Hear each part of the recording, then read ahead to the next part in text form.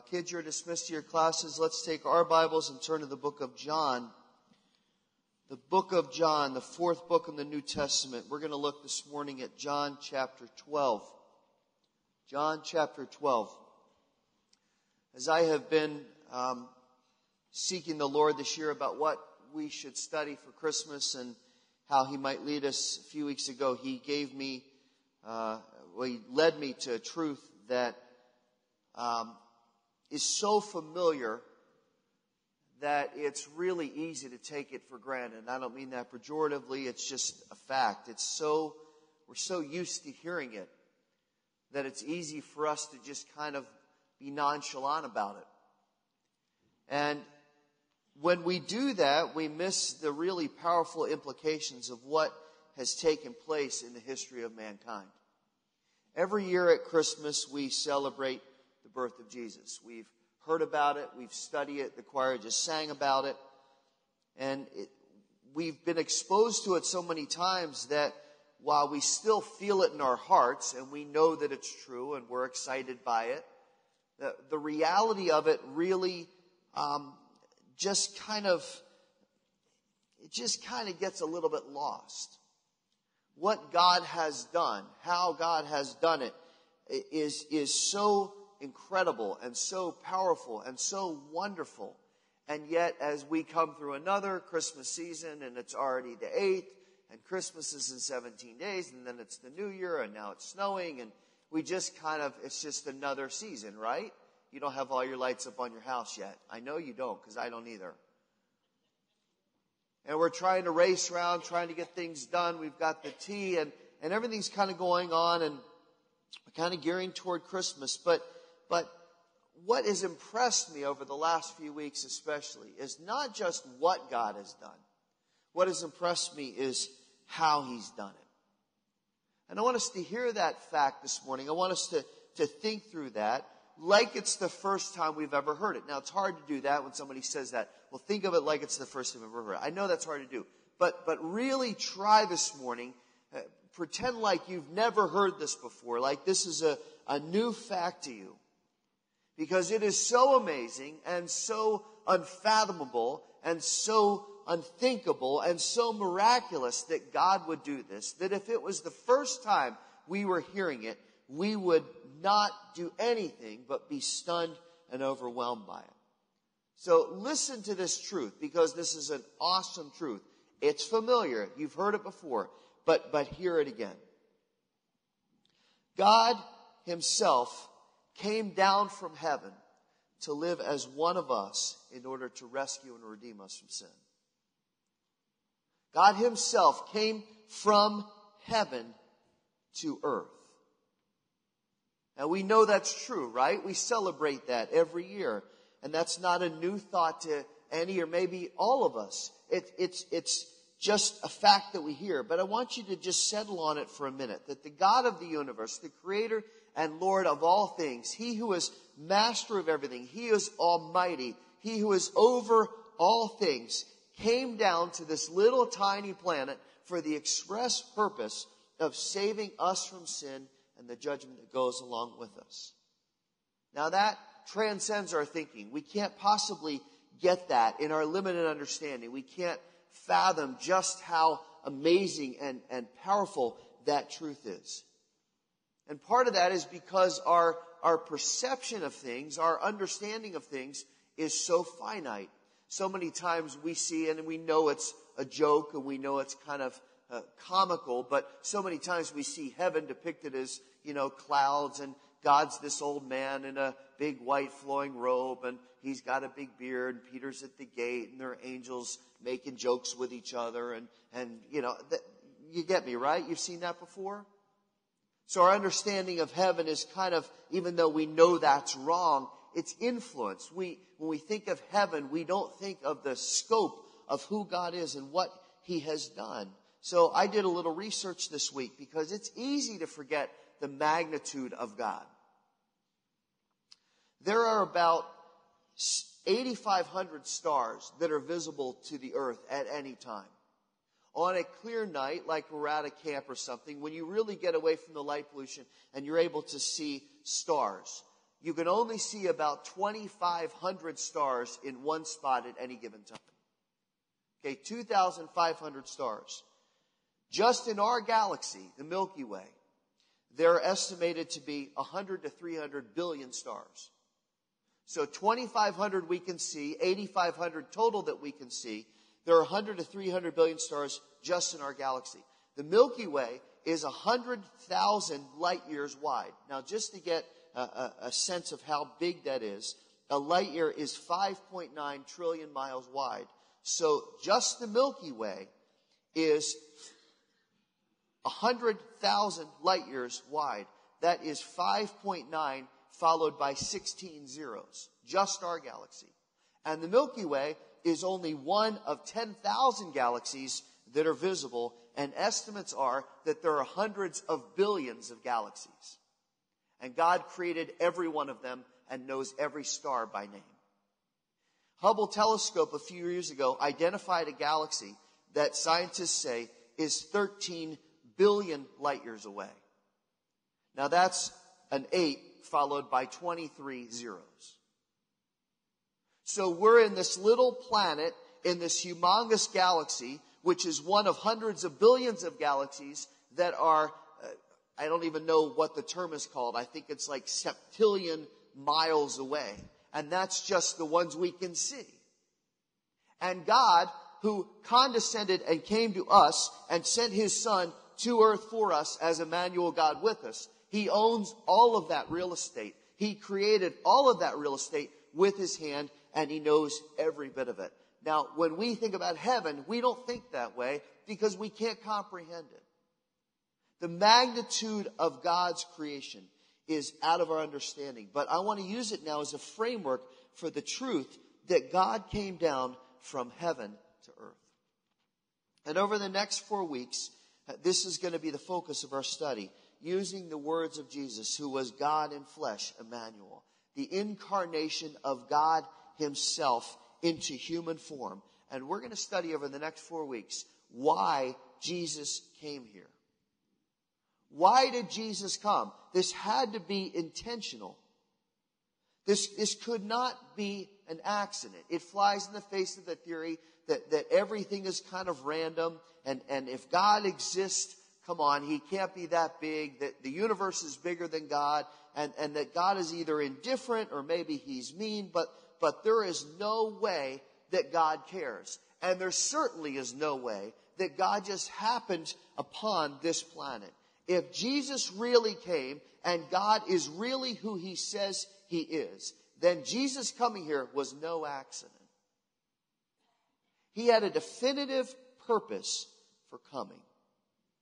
And we can't argue, well, we invited God to come. We're looking for him, because since the dawn of time, man has been denying the existence of God and trying to find any explanation for creation that excludes God. And we can't say that we craved his presence, because man has always looked for an alternative to God. He's always looked for some kind of way to self-justify rather than being responsible to God. And we can't even say, well, okay, we didn't invite him and we didn't crave him, but we deserve him.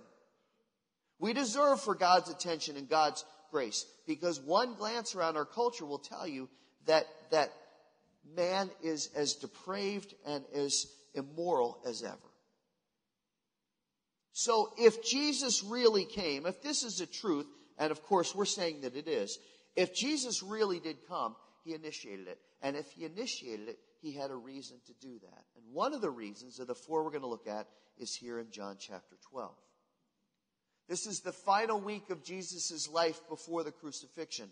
Right after he enters Jerusalem on Palm Sunday, the cheers of the crowd have kind of died down, but the people are still talking about him. The text says that they're still going around testifying about him. And Jesus begins to teach, and in chapter 12, verse 28, which we won't read, in chapter 12, verse 28, there's a voice that comes from heaven that people perceive as thunder, where God the Father is glorified through Jesus. And then Jesus begins to talk about his death in 5 days. He starts to tell about what's going to happen. It's a little cryptic. People don't quite get it. He says the Son of Man is going to be lifted up above the earth, speaking of his crucifixion. And the people are like, well, who is the Son of Man? What are you talking about, Jesus? We don't really get it.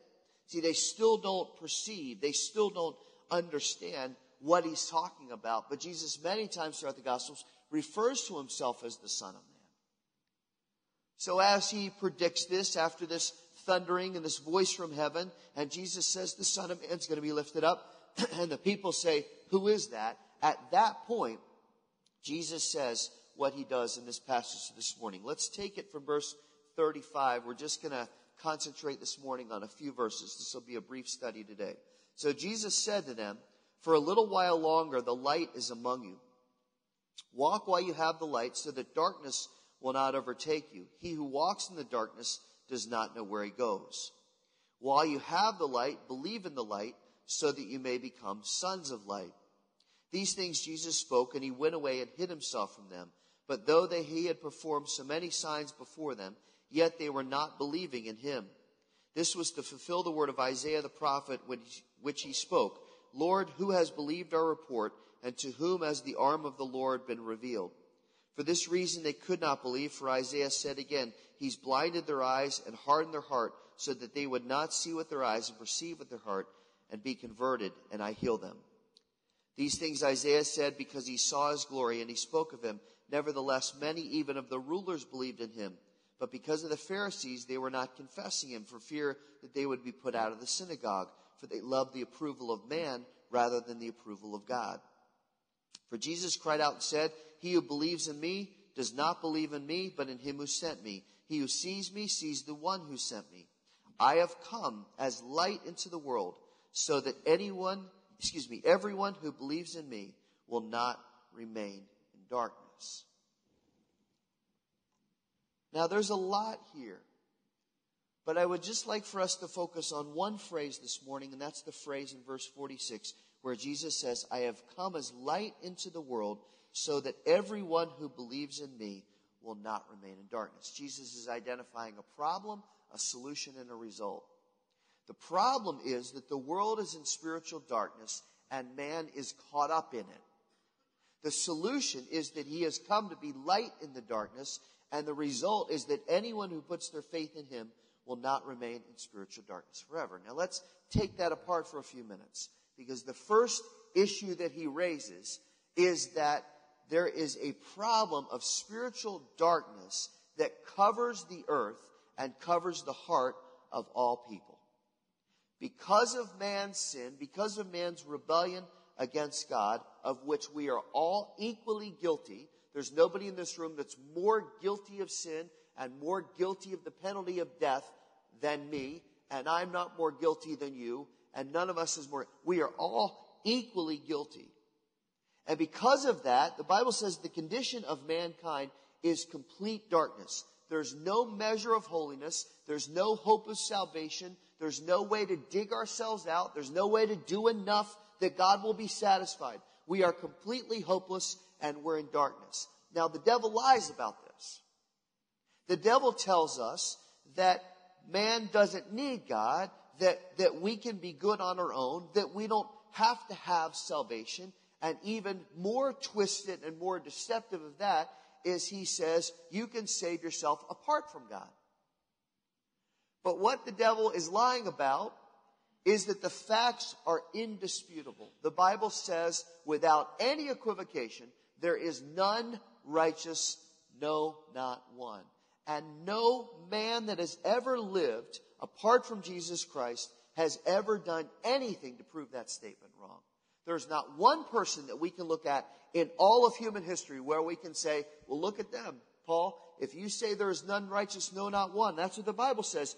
That guy proves that wrong. No, every single person, man, woman, that has ever lived has proven that statement true.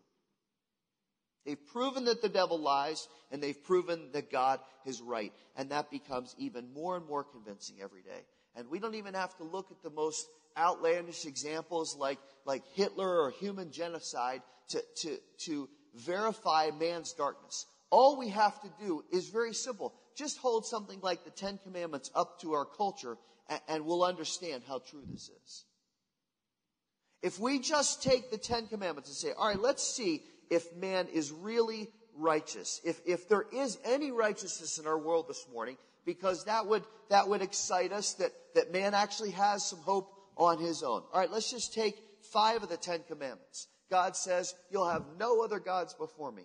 This is my rule. This is what I've established. This is what is right. Today there are 21 major religions in the world. There are 4,200 total religions, and 1 billion people on the face of this planet don't believe in God at all. God says, don't take the name of the Lord in vain. But the phrase, oh my God, is probably more mainstream than any phrase in humanity right now. Don't you agree with that? Probably even more so than I love you, which we would say, well, I love you probably. No, of the 3 word phrases on the face of the earth, I think, oh my God, is more prevalent now than I love you. To the point that even many Christians don't see anything wrong with saying it. Society has cheapened the name of God down to the point that there's nothing holy in our sight about it anymore. God says, remember the Sabbath day to keep it holy, but we're a 24/7 world. No restraints, no limits, day and night. Life is busy. We got stuff going on. We've got technology. We've got everything. We're so busy that we can't even take a day to set aside, not just to rest. We think about Sabbath rest. He says, set it aside to make sure your heart is holy. Set it aside to make sure you're doing a spiritual inventory so that you are sure that as you approach this next week, that your heart is right with the Lord, that you're walking in holiness. God says, don't commit adultery. But infidelity, according to studies, has rapidly increased in the United States over the last 25 years. 1 in 5 men have admitted to an adulterous act at least one time in their life, and 1 in 6 women have done the same. Not to mention the teenagers and the singles who have sex outside of marriage, not to mention the increase in homosexual relationships, all of which are adultery. We don't have to even debate whether it's right or wrong. It's adultery. And God says, don't covet. But come on, what a time of year to know that we covet, right? Oh, I want the latest thing. And look at that. It's on TV and I saw it. And so-and-so has that. I got to get that. That's so cool. Oh, I'll just put it on layaway and get it because I got to have it and I don't have it. That's become what Christmas is all about, right? Not the angels and the shepherds and the baby and Emmanuel, God with us. Now it's just all about the covenant. And covenanting is not limited to Christmas. Covenanting is all throughout the year. You don't believe me? Just wait till iPhone 6 is released. So we just look at 5. We just took 5 of the 10 commandments. And we look at that and we say, all right, when God says there is none righteous, no, not one, he is absolutely speaking the truth.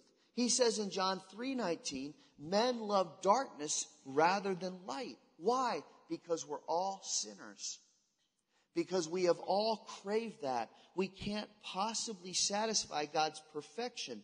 And Romans 7:14 says that we're in bondage to sin. Without God intervening and Jesus coming down from heaven, we are all condemned. We are all captive. We are all held. We're all under the control and the penalty of sin. If God doesn't intervene, we have no hope.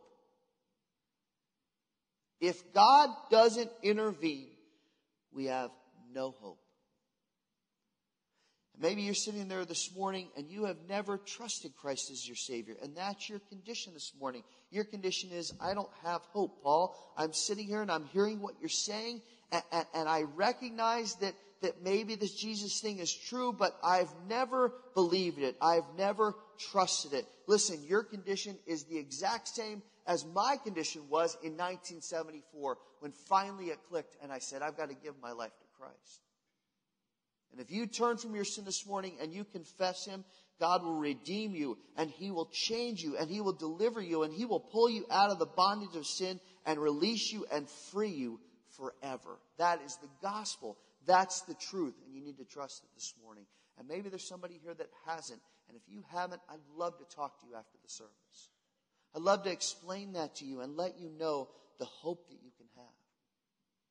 Now, there are many of us, maybe all of us this morning, that have made that decision. And Romans 7 also addresses us because it says if we don't fully turn from our sin, listen now, this is to the church, this is to believers.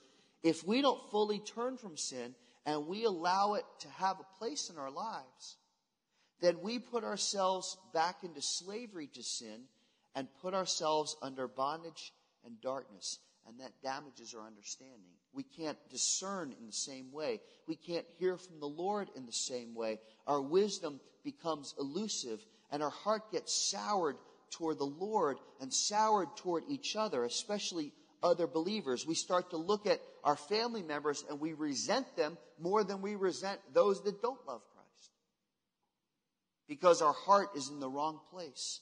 And if you look back at verse 35, Jesus refers to this. He says to the crowd, you need to walk while you have light. In other words, there's going to be a point where the light's going to fade from history. There's going to be a point where the light is going to leave you. Specifically, he was speaking, I'm leaving soon.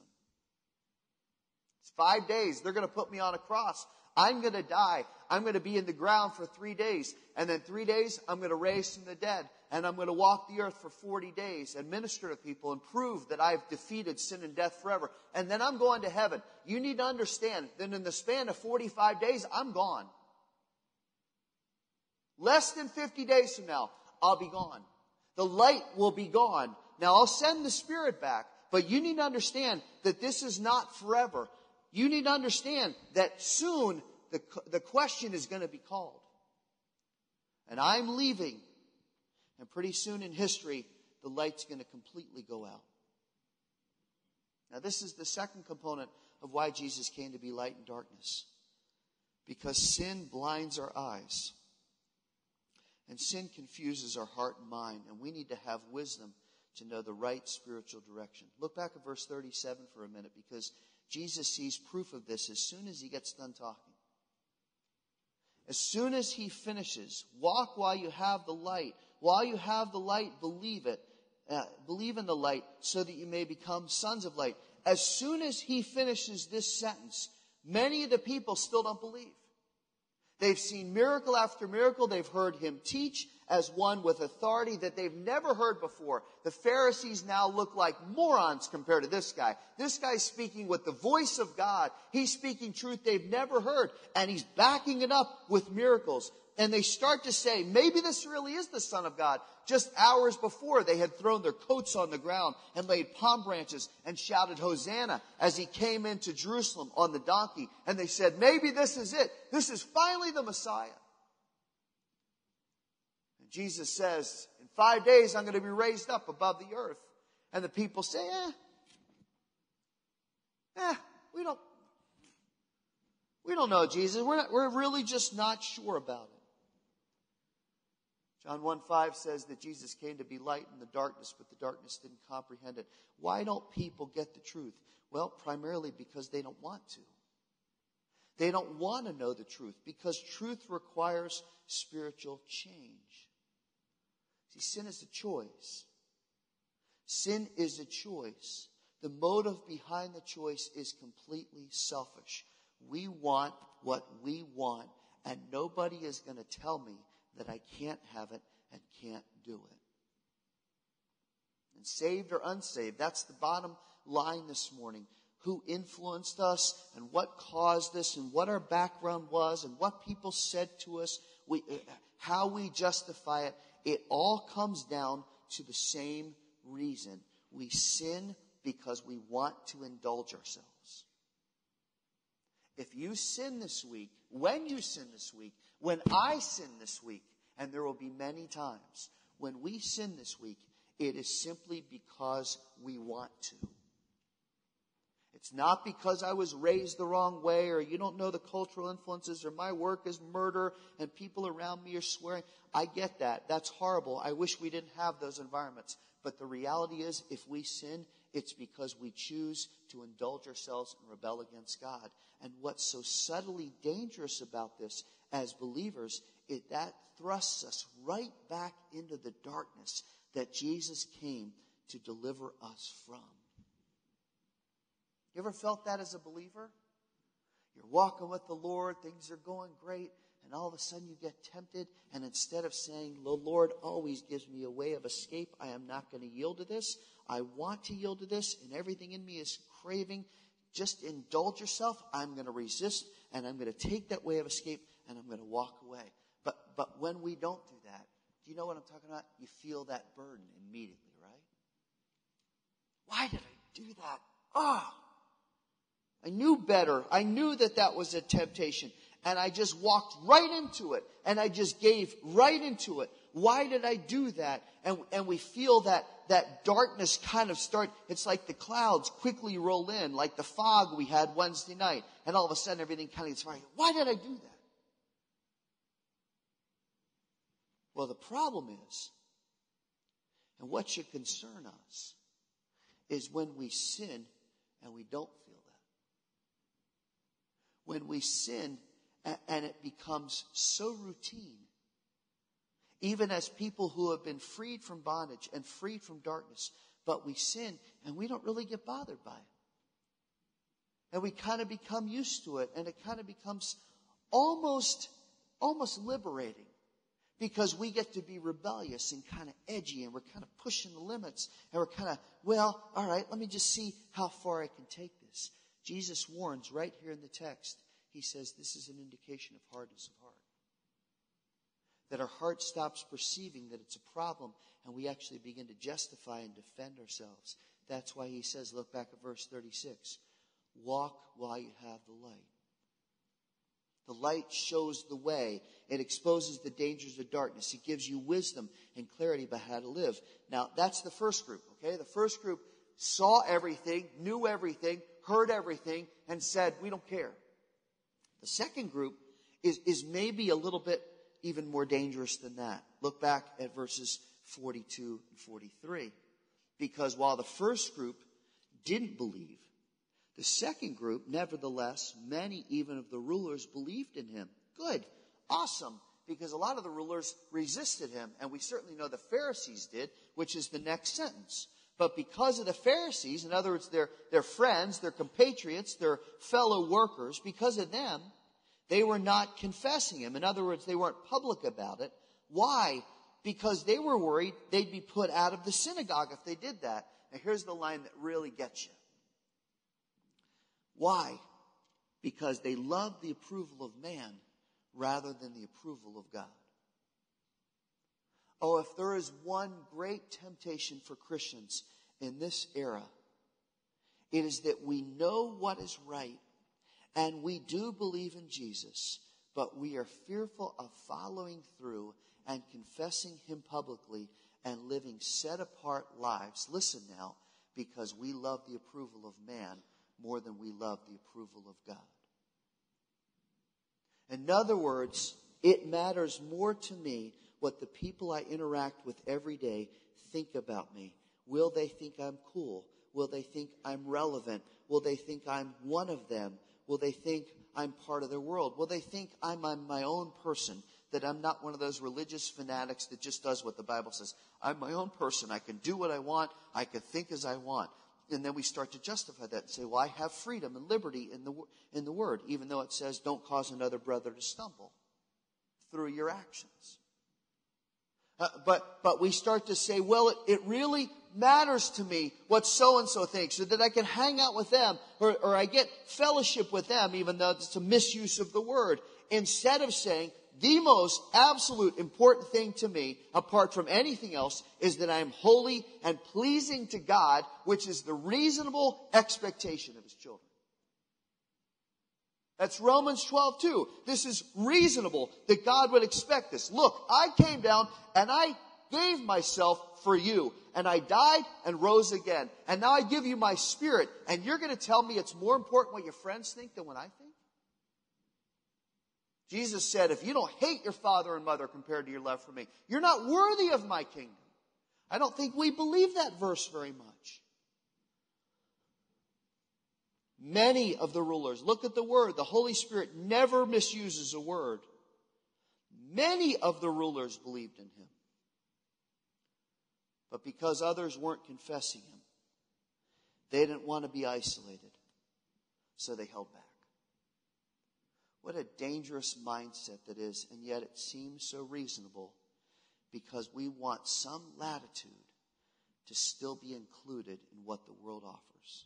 And we can come up with 97 different rationalizations for it, but the bottom line is that man's approval is important, even though Jesus says the darkness doesn't know what it's doing. The darkness doesn't have a clue.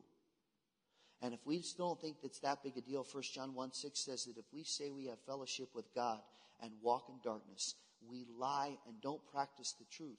But if we walk in light as he himself is the light, we have fellowship with one another, and the blood of Jesus cleanses us from all sin. Somebody say amen.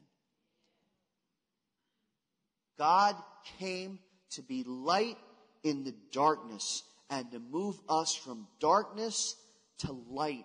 And he says, because I've done this, because I moved you from darkness to light, now my expectation, and it's reasonable, is that you will walk in the light. That you won't go back here to the darkness and say, but I really like it. That you will just stay here, and that I will stay here, and that we will walk in the light. And here's what's so wonderful, and the greatest fact about Jesus coming to be light in darkness. He has supplied what we need to never remain in the darkness. That's right there in the text. Look at it. He says, you don't ever have to remain. Verse 40, I can't even see it. Verse 46, I need light. I have come as light into the world so that everyone who believes in me, tell me the next 5 words, will not remain in darkness.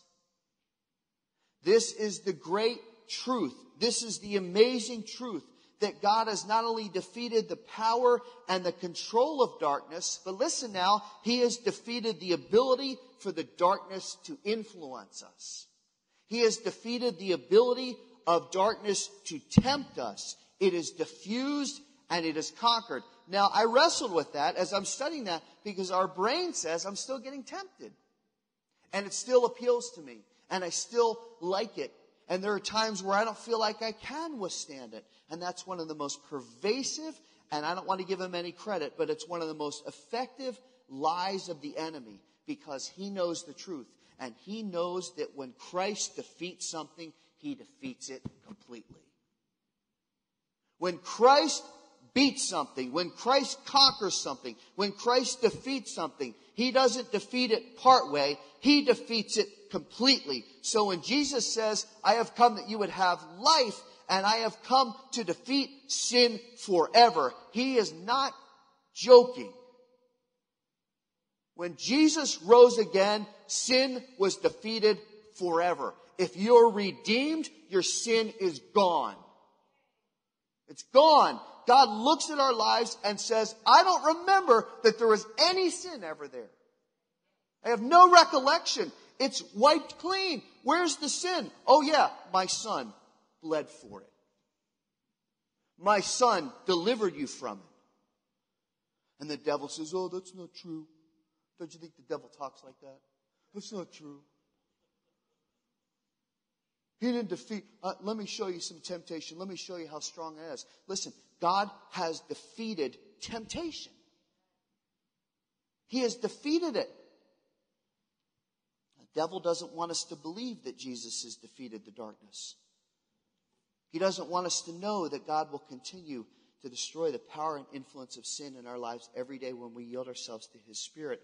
But if we keep giving in and we keep aligning ourselves with the world, then that victory seems very hollow and insufficient. So listen, we're done. Let's listen to the promise. God cannot break this promise. God cannot rescind this promise. God cannot say, I changed my mind, Rhodes, you sinned too much. I'm done with you. Forget it. I told you I'd forgive you, but I won't. Here's the promise of God. Look at it. He says, everyone who believes in me, verse 46, will not remain in darkness. That is an assurance and it's a command. Here's the assurance. My children will not remain in darkness. When I redeem you, when I save you, when I give you a new nature, when I give you my Spirit, you will not remain in darkness. Darkness has no control over you anymore. You are delivered. You walk as children of the light. But now here's the command. My children, let me change the verb. do not remain in darkness. My children, those who really love me, are not going to remain in darkness. I provide, but you're responsible. I secure, you sustain it. Colossians 1 says he's qualified us to take part in the inheritance of the saints in the light and has rescued us from the domain of darkness and transferred us to the kingdom of Christ. And in light of that, Colossians 2 and 3 says, as you've been raised up with Christ, walk in him, rooted and established in your faith. And because you've been raised with Christ, set your mind on things that are above, not the things of the earth. This is why Jesus came down from heaven to earth, so he could raise us back to him. And I don't believe it's any coincidence that Jesus was born at night and that he was announced by the glory of God shining round about the angels as they said, glory to God on earth and peace, goodwill to men. I don't think it's any coincidence that as he's born at night, wise men in the east see a star hundreds of miles away that points to him, a light shining in the darkness, a light that is piercing the darkness, a light that is coming to rescue us out of darkness and take us into light. And now he says, live in the light. How do we do that? How do we live in the light? And how do we tell other people about it? I was trying to figure out, how do I end this message? And the Lord sometimes just all of a sudden will say, do it this way. Because I usually don't know how to end a message. I'm like the Three Stooges. I never know how to end. That's why I talk so long. But as I'm thinking and praying, going, Lord, I don't know how to draw this to conclusion. God said, there are 4 properties of light. I want you to tell them. And it was for me. There are 4 properties of light that impact us as we walk close to the Lord. When we're walking with the Lord, God does 4 things with his light. I want you to write these down. And we're going to close with this. Be a minute and a half. Number 1, light exposes. Light exposes. When we walk with the Lord, he exposes our sin. Now that's not always pleasant. We don't always enjoy it. But it is required for us to be holy. We cannot be holy unless our sin is uncovered and we confess it and God forgives it. You cannot be holy with sin in your heart. That's why every day we need to take time. Lord, here's my sin. Not just, Lord, I really blew it today. Forgive me. Thanks. Gotta go. Lord, specifically, here is what I did today. I lied and I lusted and I was lazy and I didn't live for you and I didn't study your word and I didn't pray and I didn't share with somebody. Lord, here's what I did today. I'm going to be specific with you. I exalted other things over you. I took your name in vain. Lord, here it is. I confess it to you. When we do that, God exposes our sin and then he forgives it. And as we become more holy, we can use the light of the gospel to speak truth in love to other people and tell them, listen, this is what God did for me, and I want you to know about it. That's what Michelle's going to do tonight. Here's what God did, because I got in a mess, and God helped me and forgave me and delivered me and gave me abundant life. So light exposes. Second, light illuminates. Walking with Christ and listening to his Spirit gives us clarity. It gives us wisdom on how we should live and how we should serve him. And when we get clarity in our own lives, we're better equipped to tell others about the hope of the gospel. Sometimes I think we don't walk in the light because we don't want the responsibility that comes with living in the light. Third, light gives direction. Boy, do I need this more in the coming year. We don't always perceive how the Lord's leading. We don't always perceive what the Lord wants from us. But as we seek him and yield ourselves fully to his will, he will give us clear direction, which will give us confidence then to point people to him and to show and say, Lord, show me when the door is open. Show me when I can say that. Brad and I were talking on the phone yesterday, and he's driving, and he says, I don't know whether to do this funeral. What do you think? I said, absolutely. God's giving you an open door to share with your family now about Christ and about the confidence that your mom has. Yes, take that responsibility. And it's a great responsibility because God has said, open door, share. We need to pray, Lord, when is the door open? How can I share? Give me the right words. Light gives direction. Last, we'll pray, light reflects. Light reflects, which means that those who are redeemed by Christ, those of us who are given His nature and His Spirit, we should be a constant reflection, a constant image of Him in every way. And as we do that, that will give us a powerful witness. It'll make us passionate ambassadors for Him. Because if people look at your life and people look at my life and they see Jesus Christ, I promise you, they will say, what is going on? When was the last time someone said to you, I don't understand why your life is so different and why you have peace and why you have confidence and why you have hope when I am withering on the vine? Can you tell me what's going on? We need to reflect Christ. We need to show that the light is in us because He has made us children of the light. Let's close our eyes. Lord, we thank You this morning.